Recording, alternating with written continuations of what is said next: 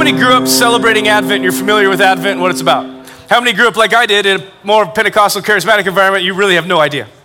Yeah, so it's like 50-50. So I grew up and we just never celebrated it, so it's always been curious to me, what's it about? Advent is a historical church calendar event where the church throughout the globe for a couple thousand years has taken the 4 weeks prior to Christmas and focused in on some words. And those words they focused, so the first one we looked at was hope, second one is peace, and the third one they're going to look at today is joy. And then we finish up with love next Sunday morning. And if you are trying to figure out your holiday plans, next Sunday we are doing an 8:15 and a 10, and then we do a Christmas Eve gathering Sunday night at 5, and a Christmas Eve gathering Monday night at 5. So if it works for your travel schedule, great, love it. We're going to have fun, be here. If you've been here for Christmas Eve, you know we don't do a lot of Christmas carols during December. We do lots on Christmas Eve. It'll be great. And if that's not enough for you, you have Spotify. So Advent is something the church takes a look at, and really what we've done this year with these words is just looked at them and asked the question, what does the scripture say about these words? What can we apply in our lives? And obviously Advent is a celebration of the coming of the King. And the reality is Jesus didn't just come for an event in time. He came to radically change everything. And so the first week we looked at what does it look like to have hope built in our life? What's the process that God will take us through to build hope? Last week we looked at this reality of peace and the peace of God. What is it? What does he want to connect us back to? Joy is a word that kind of permeates the culture this time of year. It's on wrapping paper. It's on every sign you can think of. It's on the radio. It's a phrase that is almost synonymous with Christmas. Have you ever noticed, how many are in a family that you've maybe experienced this, or you're around people that are similar? You've noticed that there's a tendency at Christmas time for people to modify their behavior. Where they start to argue or maybe get in a squabble, and then they'll stop. Wait, it's Christmas, we can't fight. Anybody ever been around somebody like that? Anybody ever done that? It's interesting for me to realize that this phrase, let's say because it's Christmas. If we look at the phrase, the word because means for the cause of something. Christmas literally means Christ's Mass, or the time of Christ. It's interesting to me that people, wherever they're from, whether they're believers or not, whether they have faith of any kind or not, will somehow inherently know this is a time when we should be joyful towards each other. And they modify behavior. All because it's Christmas.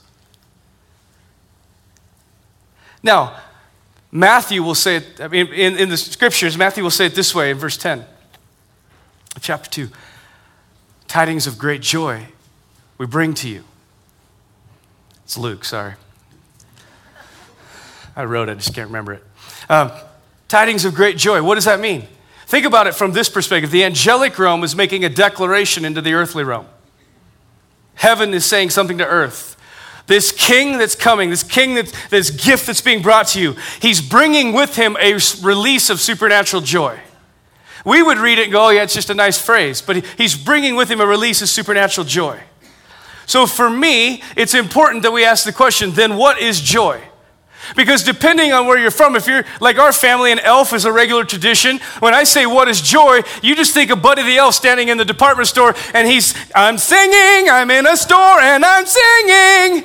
And he'll tell everybody the best way to spread Christmas cheer is what? Oh, marketing works. Dictionary.com will say that joy, this thing called joy is simply a feeling of great pleasure and happiness. Is that true? Because if that's true, then joy is an emotion. It's a reaction. It means it's something I can step into and out of. I just feel it. It comes and it goes. But what if joy is not a feeling? What if that statement, I bring you tidings of great joy, had nothing to do with a feeling? Because it's hard for me to consider that what heaven really wanted was a momentary feeling of pleasure for earth. Oh, we want you to feel good about yourself for a second while we tell you this king has come.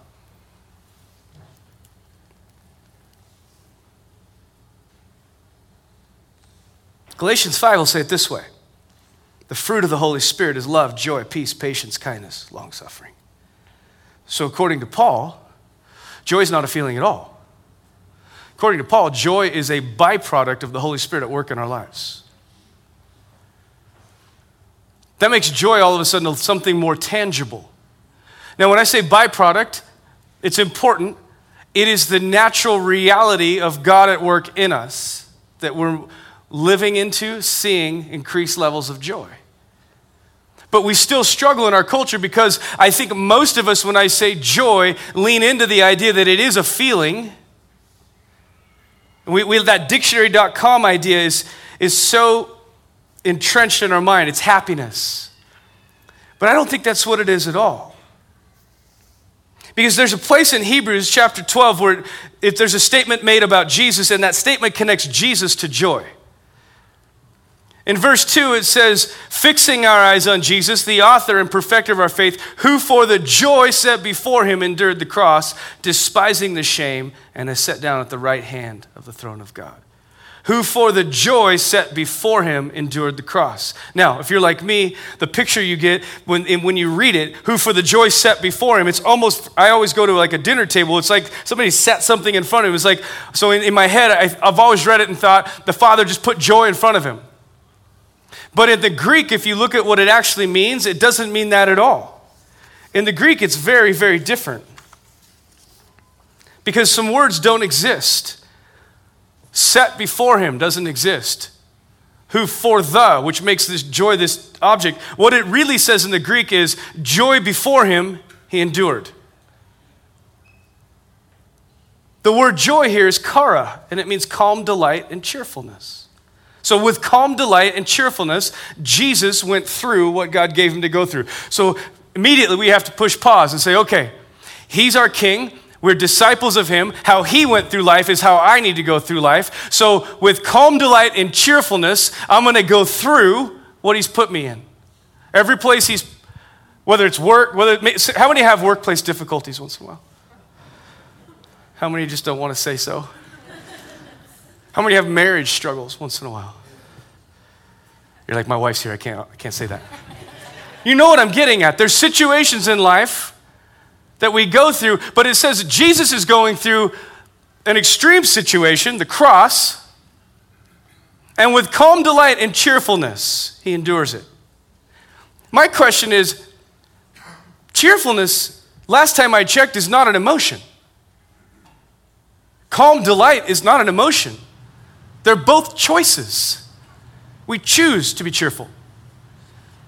We choose to be calm. We choose what we delight in. And so what we have here in the scriptures is Jesus connected to joy, and it's the same phrase, I bring you tidings of great joy, that there's a joy being released on earth, and what it says that Jesus was doing was actually making a choice to walk in joy. What I would love to highlight is this. Joy was a perspective, not an emotion.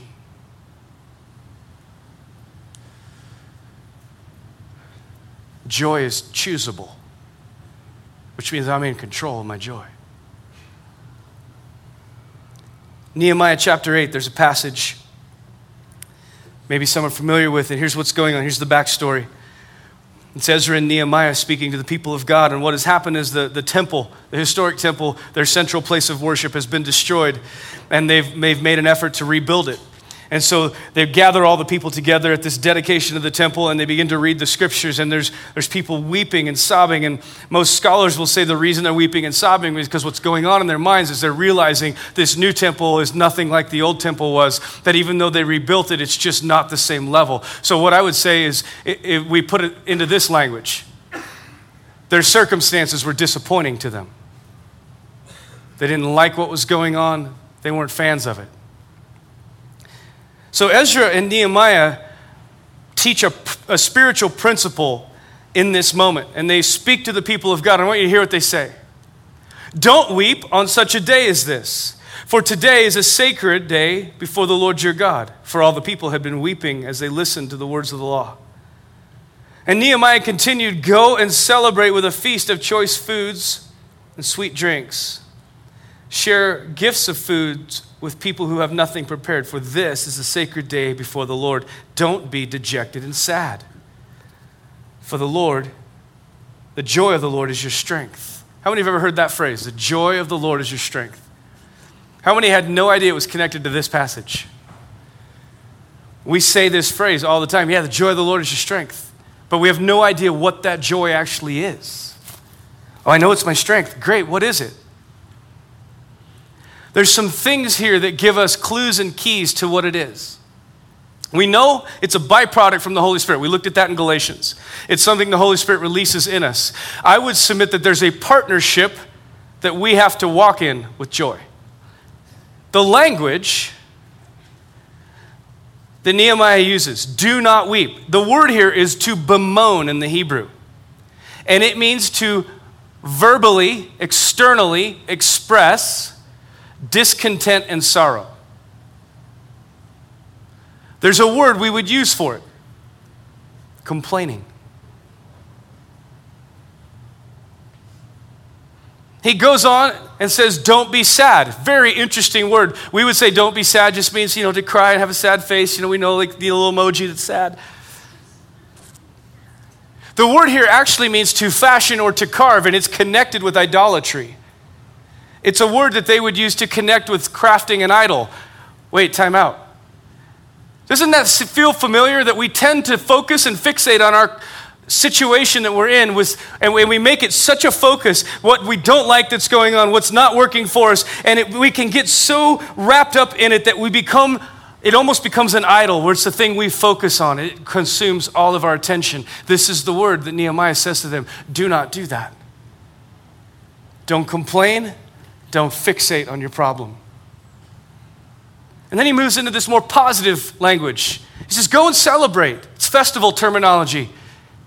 What's important for us to see in that, he tells them to move into the actions of celebrating. The only way they could move into the actions of celebrating is their festivals were connected to God's goodness and his provision. They were times where they would celebrate what God has done for them. So what he honestly says to them is stop it, don't complain, don't focus on your problem, turn to the Lord and begin to declare his goodness and his provision over your life. He says share with others. He calls them to generosity. I would love to say it this way. He called them to get outside of themselves and engage the world around them. And then he says, it is the joy of the Lord that is your strength. There's two words that we want to look at here, strength and joy.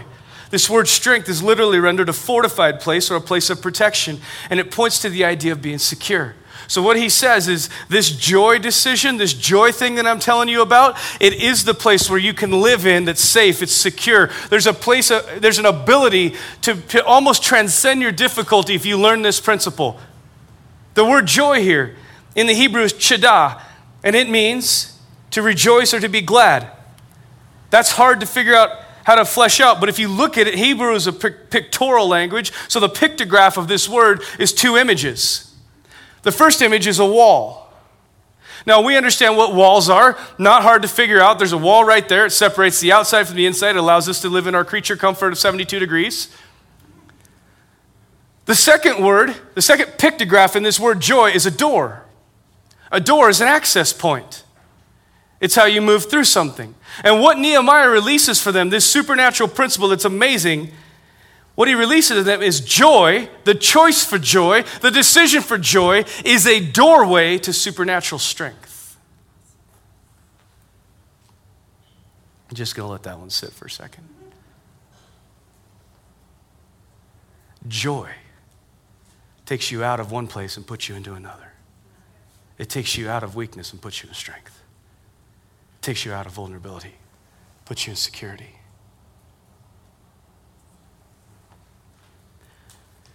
So to understand this and really break it down, I want to go back over what he told them. 4 things for us that we can do. We go back to Jesus for the joy set before him. I would submit to you that this is what Jesus did. These are the things that Jesus did. That they're actions that we can walk in that align us with joy. Because I actually believe the Holy Spirit is releasing joy to us, but we kind of short circuit the process because we don't live in the principles of the kingdom. The first one Nehemiah says is refuse to complain. Refuse to complain. Do not allow it to come out of your mouth.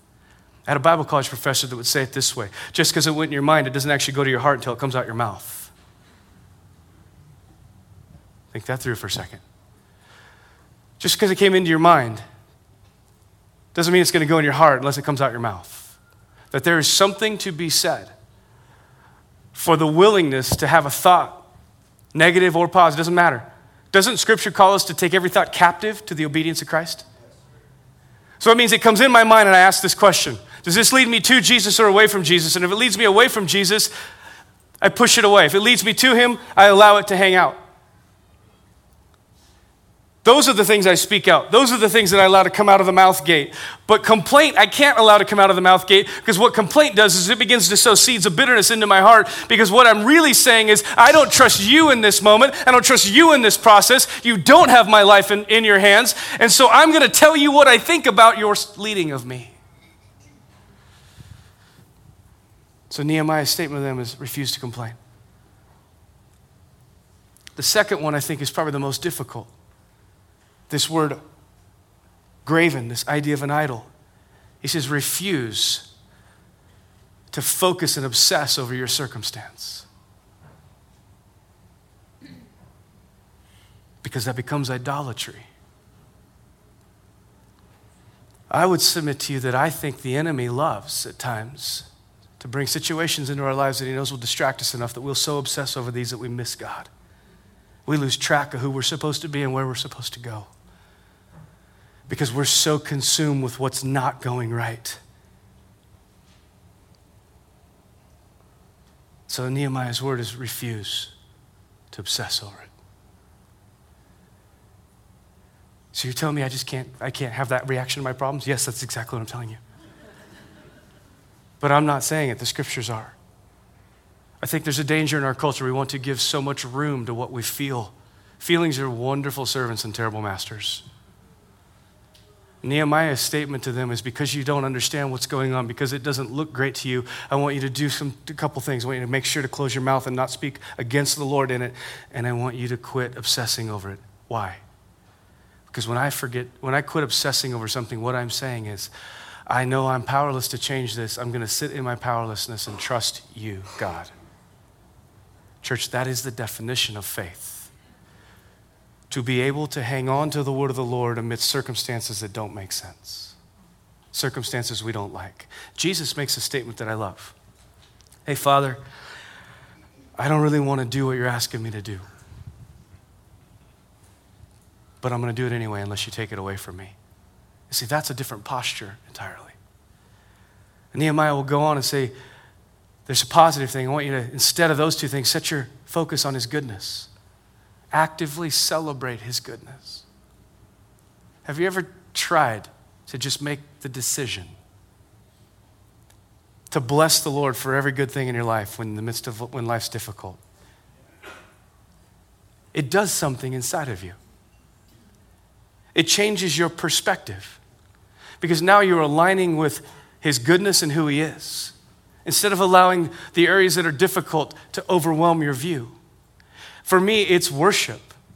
But worship is not a moment in time that we play music. It is a lifestyle that I'm leaning into him. I'm declaring his goodness. I'm trusting him with my life. And I'm just letting it come out of my mouth all the time. I actually think it's great for your ears to hear your mouth declare his faithfulness.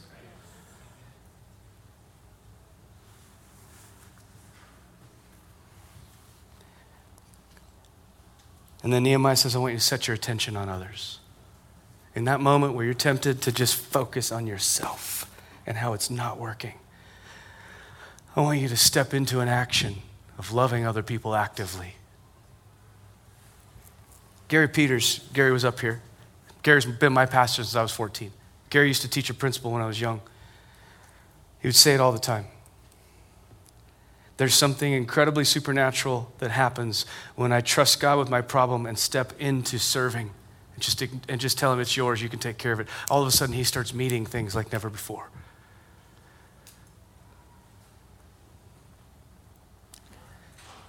I would challenge you to do this study. Find me a place where Jesus ever complained. You won't be able to. Never once.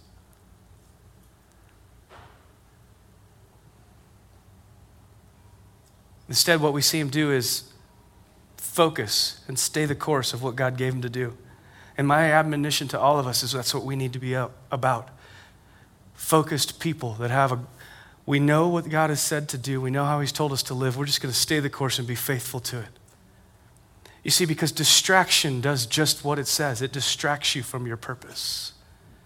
And if you're distractible because your lousy circumstances will so consume your worldview that you'll never be able to accomplish your goal, the enemy doesn't have to do very much to move us off target. There's one more thing I want to look at in joy. We go back to Hebrews 12. There's a phrase that says of Jesus, for the joy set before him, endured the cross. And it says that he despised the shame. Despising the shame, he has set down now at the right hand of the throne of God. This word shame here is disfigurement or difficulty. So despising the situation that was pressing in on him. For me, the picture I always get is like the Rocky movies. You remember when they slow it down and the glove hits the face and the whole face kind of contorts and gets a different shape. It's those kinds of situations in life where the pressure of the situation, the pressure of what we're going through is shaping us. It's changing us. But it says that Jesus despised it. The word here means to think little of. It doesn't mean he looked at it and went, you don't matter. It means he didn't actually allow himself to fixate on it. He wouldn't allow it to be something he thought a lot about.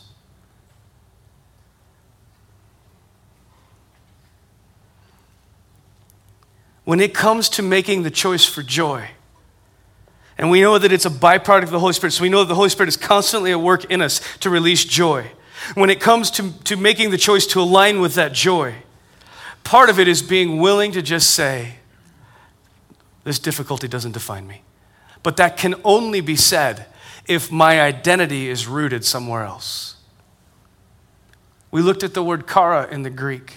There's a second meaning of this word kara that's used in the science worlds in early Greek. And it means to stay in alignment, to stay connected. They would use it to talk about the planets and the way the solar system was interconnected and how as long as every planet stayed in its right trajectory, its right rotation, that everything worked. So the idea is to be lined up correctly and to stay in that alignment. Jesus in John 15 will say, if you abide in me and I in you, well, this word abide kind of glasses over our head because it doesn't carry a lot of meaning in English. What he says is if you will stay connected to me and let me stay connected to you, you'll be able to do all kinds of things. But the reality is if you're not connected to me, you actually can't accomplish anything in life. And church, I would say it this way. Some of us don't walk in joy because we're trying to do it without a connected relationship to Jesus. We're trying to figure out how to produce joy without staying in right alignment to him.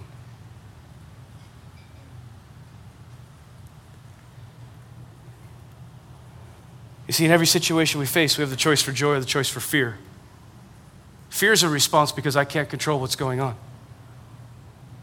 Fear looks like complaint, looks like bemoaning, looks like obsessing over my problem. But you see, joy looks very different. Joy looks like worship. It looks like a choice to celebrate God's goodness. And I know at times people like that drive me crazy. It's like they're ignoring what's going on. That's because there's a principle in ignoring it. There's a principle that says I'm not ignoring it. I'm actually putting it in his hands because I trust him who's true, him who's faithful. He's the one that can shape it and change it. I can't. So I'm not going to allow it to consume me. Instead, I'm just going to stay my course, focus on him, and trust him with the details. All right, let's stand.